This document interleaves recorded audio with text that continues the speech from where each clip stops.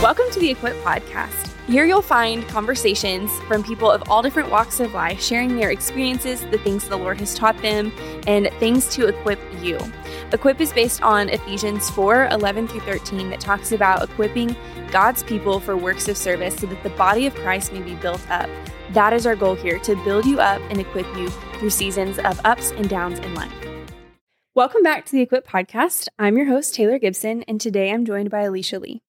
Alicia is a GI physician's assistant, wife to our kids pastor, Dustin, and mom to 5. Today, Alicia is here to talk through the question, how do you know when you're ready to have kids? So welcome, Alicia. Hello. So glad you're here today. So let's just start off broad. Tell us about your journey to motherhood. Well, as I just told you, I was thinking about this on the way here, and I thought, I think I'm an accidental mom in the sense of like, I definitely never wanted 5 kids. Yeah. Never. Only crazy people have 5 kids. I'm confident. You can say that now more assuredly. Yes, you have 5. Absolutely. Dustin's a kids pastor, and he's always felt a calling to working with children, working with youth. He worked for a year in an orphanage in Mexico before we even got married. And so when we met, we never had like a conversation about it. I think we just knew we were going to have children at some point, but we did talk about adoption. We both felt very strongly about the orphan crisis and adoption. And we got married young, though. I was 21 and he was 23.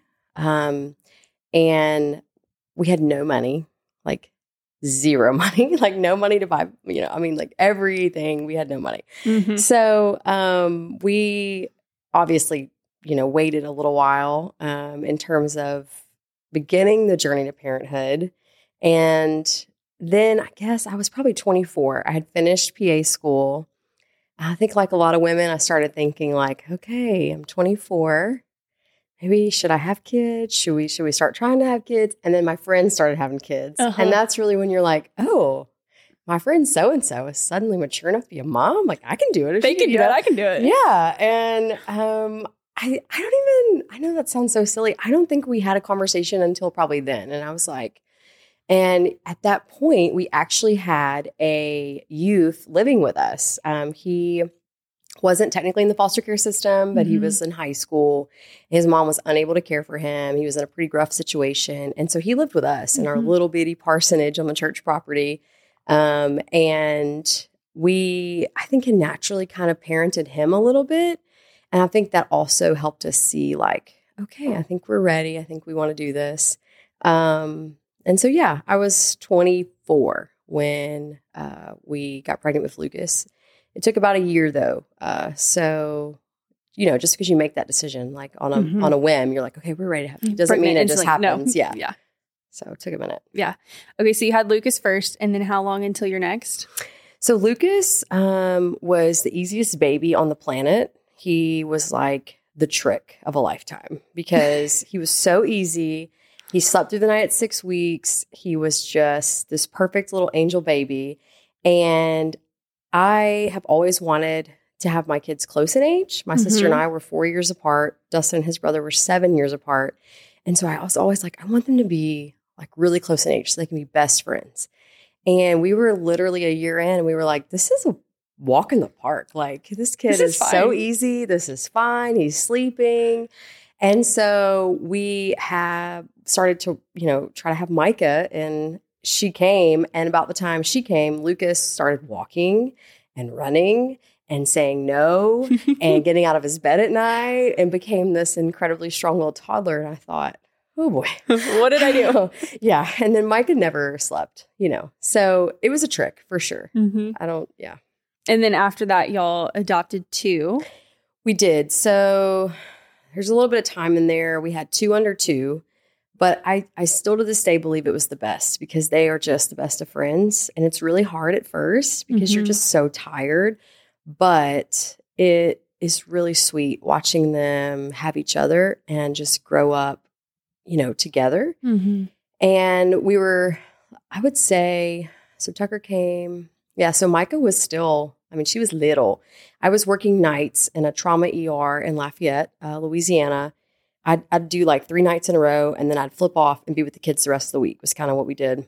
And so during that time, I started to really question my pro-life beliefs in the sense of when you're working nights in a big city, you see what happens with these kids and these women in these very vulnerable situations. And it suddenly wasn't as easy as it once had been for me. It was very easy, like vote pro-life, always pro-life. And then the Lord began to just open my eyes to, well, what happens with these women and children? And so I would go home and have conversations with Dustin of like, we have to do something. Like, we can't just vote, one way or say we believe one way and then not do anything for these kids. And that was just a process. And around that time, I don't know if y'all remember, Matthew West released a song, and it was like basically the premise of, well, God, why is it this way? And the Lord responds and says, well, I made you. I made you for this, for such a time as this kind of thing. And our church was working through that whole thought process, and we just began to pray about it. And we both very clearly felt a calling to adoption, a calling to foster care, however that was going to look. And we didn't want to wait until our kids were, quote unquote, like old enough or out of the house or whatever. We wanted them to grow up with this other sibling in the same way so that they could kind of have this bond. So we had a boy and a girl, 2 under 2, and our parents looked at us like we were nuts, but we felt like it was the moment. We were like, we're going to just, walk forward and grow our family in adoption, and we're going to do it now so that they can grow up together. And it was definitely, we took a lot of criticism for that in a lot of ways. People were like, well, you have a boy and a girl, like you're done. And it just wasn't what the Lord had for us. And we could not get a piece outside of his will. And so we stepped forward into foster care. And our very first placement came November 2015. And Micah she was born June 2014. So she literally was like a year and a half. And Tucker came to our door, this little bitty 4-pound, little African-American baby boy. People ask that too. That's a question we get asked often. We did not specify race, and honestly didn't really cross our mind one way or the other. I don't think I know that sounds so silly. We just said yes. Our yes is on the table, and we just said younger. We wanted to go in birth order. So it would feel more like a natural kind of family. Progression. Yeah. So he came and he stayed. And 2 years later, we adopted him. And so we had 3 under 3 for a while. And it was wild. But I'll tell you this, they know no different. Like, they literally thought for the longest time that babies just came to your door. And I love that. They've been together as long as their memory has. So that's all they know, And so there's never been this issue of like, well, how is it including him? And how is it? It's just all that they've known. And it was really hard at the beginning. I don't want to sugarcoat it. 3 in diapers is no joke. But I do believe the sacrifice on the front end is worth it because now they're just thick as thieves. You're seeing the fruits of that. Absolutely. Okay, and then what about your last 2? I know. You make it sound, it's going rapid fire, but it felt kind of like that actually, in real life. But so I guess after Tucker, sometime up in there, we still just felt like we wanted a 4th. We were like, we want to have a big family. My sister's now deceased. I deeply dislike being an only child now. And I just wanted my kids to have this ingrained support system in a way as an adult, and Dustin and I talked about having a 4th. And so we did not prevent biologically from having one. It just never happened for 2 years. So Tucker came in 2015. And then in 2019, all that time, roughly up in there, we never prevented, but we never felt like we needed to go seek medical help or anything like that. It just, that wasn't the path that we had been led. And we were praying, and I told the Lord, I'm never doing it again. I'm never doing foster care again. It's too hard. It takes all the control out of your life. You're at the mercy of a very inefficient system. And it's just too draining. I'm never doing it. And let me tell you, when you tell the Lord what you're never going to do, he's going to watch you never do it again. Like, he's going to be like, yeah, here you go. So Okay. I began to wrestle with God. Like, there was no doubt. It was a spiritual wrestling. I could just sense he wanted us to go back into foster care. And I was determined that my answer was going to be no. Like, I had given all I could give. And I'll just be honest, it was a time of like deep spiritual growth, of just really wrestling and praying through, my will is not aligned to the Lord's will, and this is disobedience. And I don't want to walk forward in disobedience, but I can't surrender yet and say yes, if that makes sense. So Dustin was already like, I think we're going to adopt again. I think that's what we should do. And I just ignored him. And we just, kept working through that. And then eventually, one day, the Lord just clear as day spoke to me and was like, I was, just reading the story of Moses and how he continues to tell the Lord excuse after excuse. And the Lord just clear as day, I was reading that passage, was like, you're out of excuses. Like, there are no more excuses. And at this point, I knew I was just living in disobedience. So I told Dustin, I said, I think we should call our caseworker and start to reopen and go through the process. We'd closed our home officially. So we made that phone call, started the process. I mean, we were 7 or 8 days in.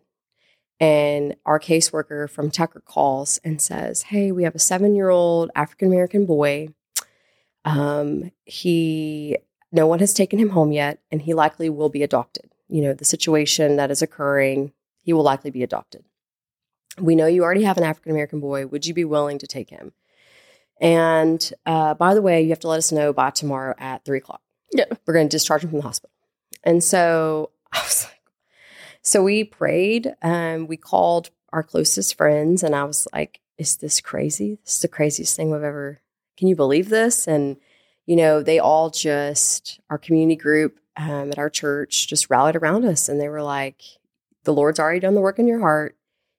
Your yes is there on the table. We will help you figure out the logistics, which were so many, right? Like, you can't I'm a physician assistant and I was already signed up for all these shifts. I can't just be like, hey, I'm going to be out for the next 6 weeks. And we didn't have diapers. We didn't have clothes. We didn't have any of that. Like, I had given all that away, determined I was done with it.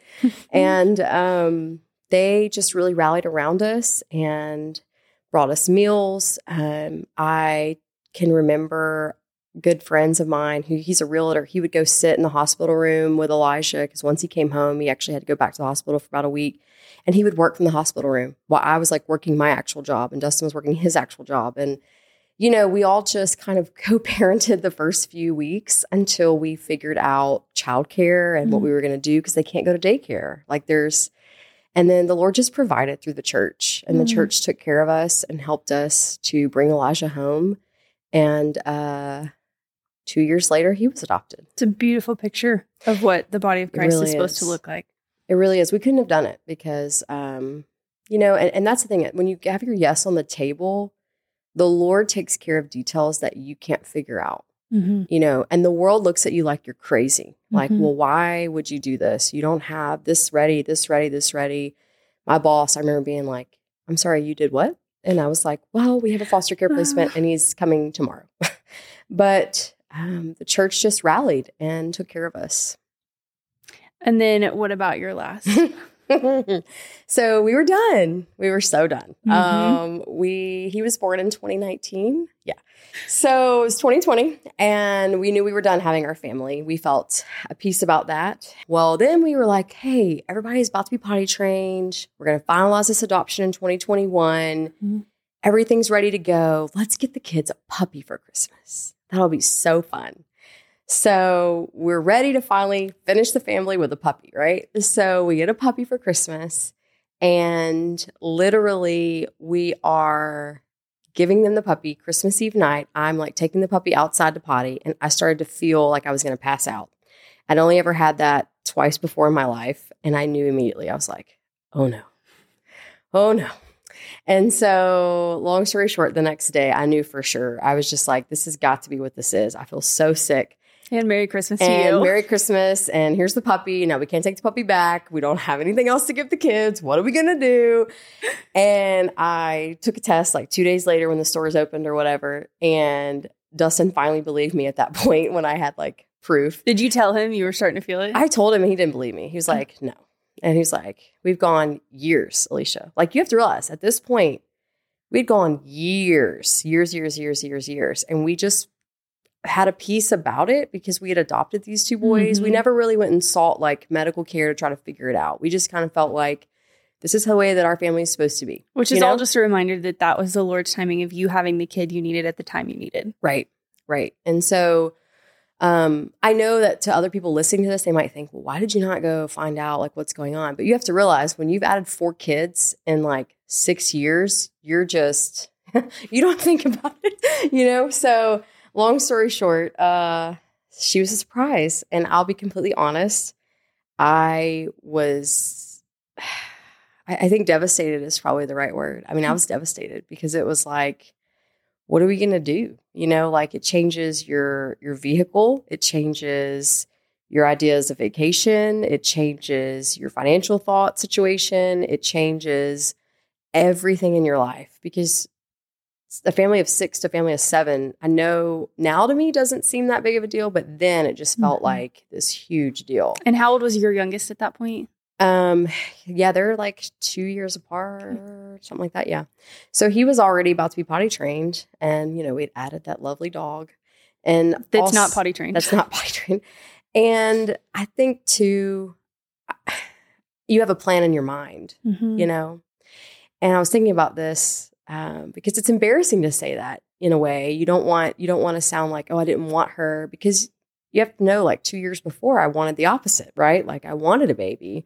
I think in motherhood, there's so many times where it just shakes your world. And whether that looks like you want a baby and you can't have one in the exact time that you want, or you find yourself in my shoes where you have an unexpected added child or an unexpected pregnancy, because your whole world is just rocked, and you have to go into it with your hands open of like, okay, Lord, I don't know how this is going to look, but you're in charge. And at that point, he had already seen me through 2 adoptions, and I knew that he was going to take care of it. It took my heart a little while to come around to that.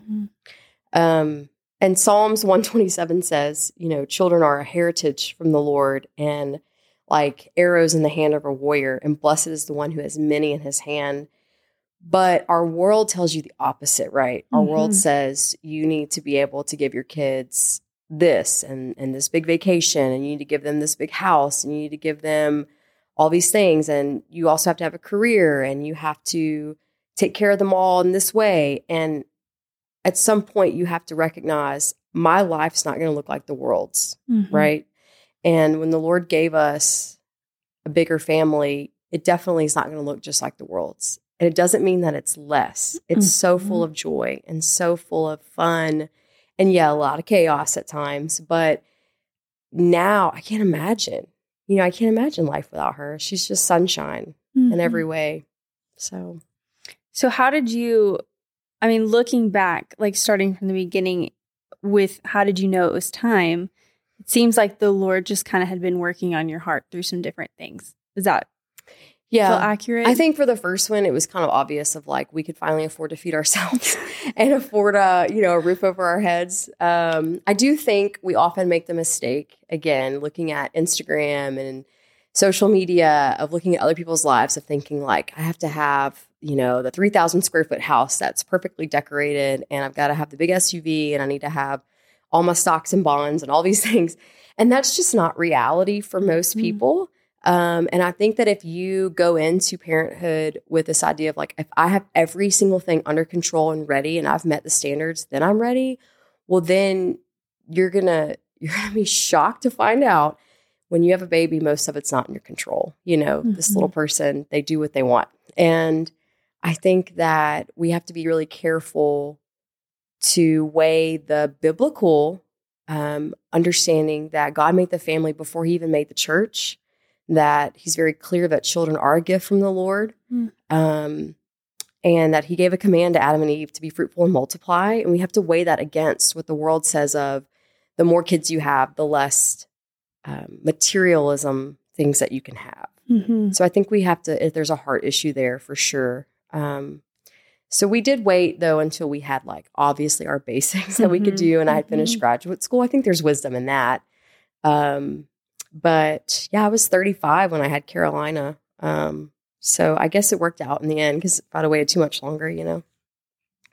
Yeah. Yeah.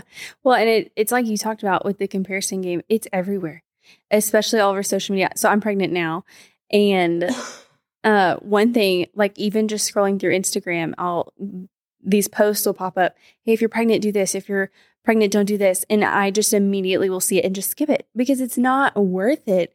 And everybody, I feel like, is so strong in their opinions that you have to go back to, which not even back to, but just you have to get to, where am I at with the Lord? Yeah. What is he calling me to next?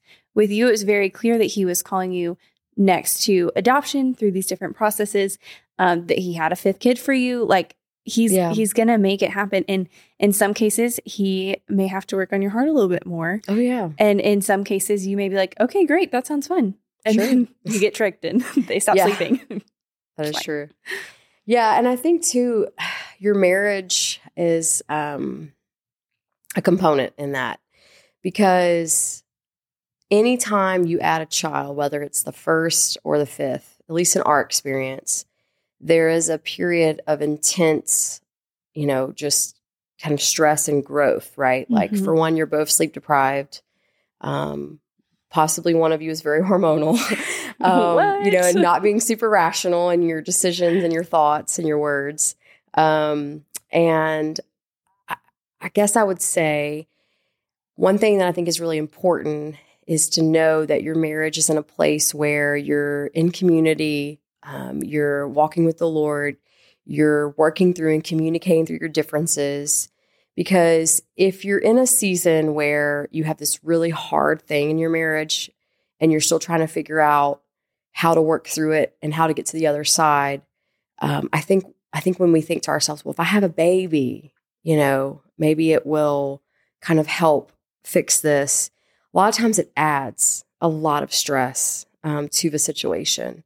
And so I would say, we've all been there. If you're working through something really hard, before the baby comes, I would try to, get counseling, work on the communication, get into a body of believers who can support you through it, and just trying to do that work, because a baby will always highlight the selfishness in your life.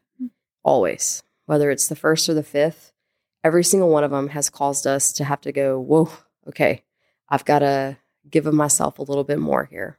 It's a good reminder.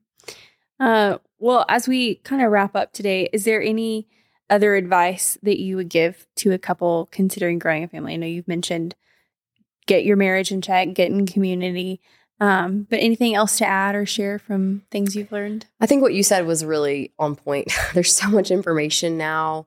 I think figuring out you as a mom and saying, okay, Lord, this is the way that you've made me. And this is the way that I'm made, and you've given me this child for a reason. So, great example, I hate crafts. I think they're of the devil. But if you look on Instagram, right, like all good moms, crafts. We're like going to make crafts, and we're going to have Christmas crafts, and we're going to hang things. And we're going to do. Listen, I tried that because I was like, I got to do this because I want my kids to have these great memories of me doing crafts with them. And then it ends up with me frustrated and mad and angry with them and vice versa, because I hate the whole activity.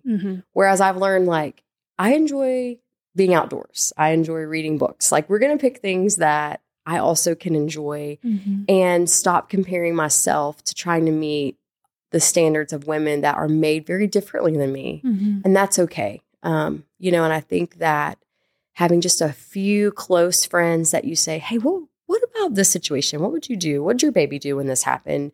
Instead of Googling and getting like all these big scary answers. Yes. Well, and that's one thing you see is everything is life or death, and it's both sides. And you're like, okay, wait, hold on. How did we get here?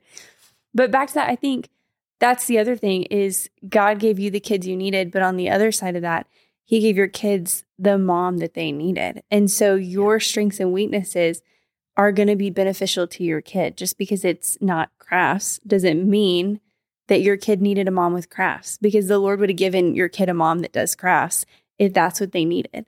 And so being able to remind yourself too, like, okay, the Lord gave my kids me and I'm going to live into that. I think is important too. Yeah, it's very stretching. You know, I have one child who's extremely sensitive, and I'm the opposite. And so I also have to ask the Lord, okay, I'm not made like this, but I need you to help grow me to be more empathetic and kind to this particular sensitive child, because they need me to be.